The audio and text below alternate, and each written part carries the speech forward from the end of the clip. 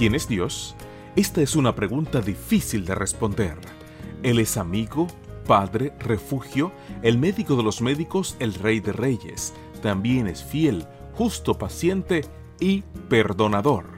Bienvenidos a Quiero Conocerte, donde las autoras Annie, Ariane y Sueli trabajan juntas para traernos los devocionales de adolescentes. En la voz de Jaciel Ordóñez. Quiero conocerte.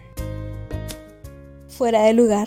Hola, ¿qué tal? Es un gusto que estés aquí. El texto bíblico para la meditación de hoy, 16 de diciembre, se encuentra en 1 de Pedro 5, 10 y 11 y dice así: Pero después que ustedes hayan sufrido por un poco de tiempo, Dios los hará perfectos, firmes, fuertes y seguros.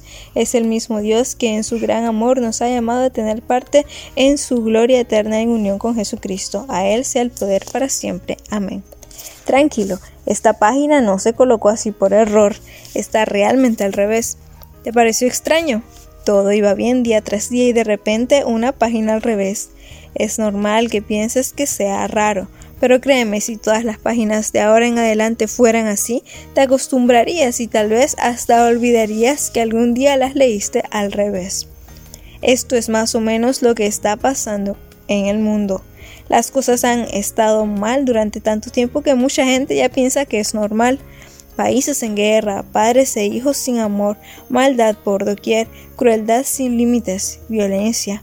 Nada de esto está bien. Las cosas están al revés. Este no es el mundo perfecto que Dios creó. Así como fue un día, Dios pondrá orden en todo. No habrá más guerra, no más muerte, no más tristeza. Todo lo malo terminará y nunca volverá a existir. Que tengas un día lleno de bendiciones.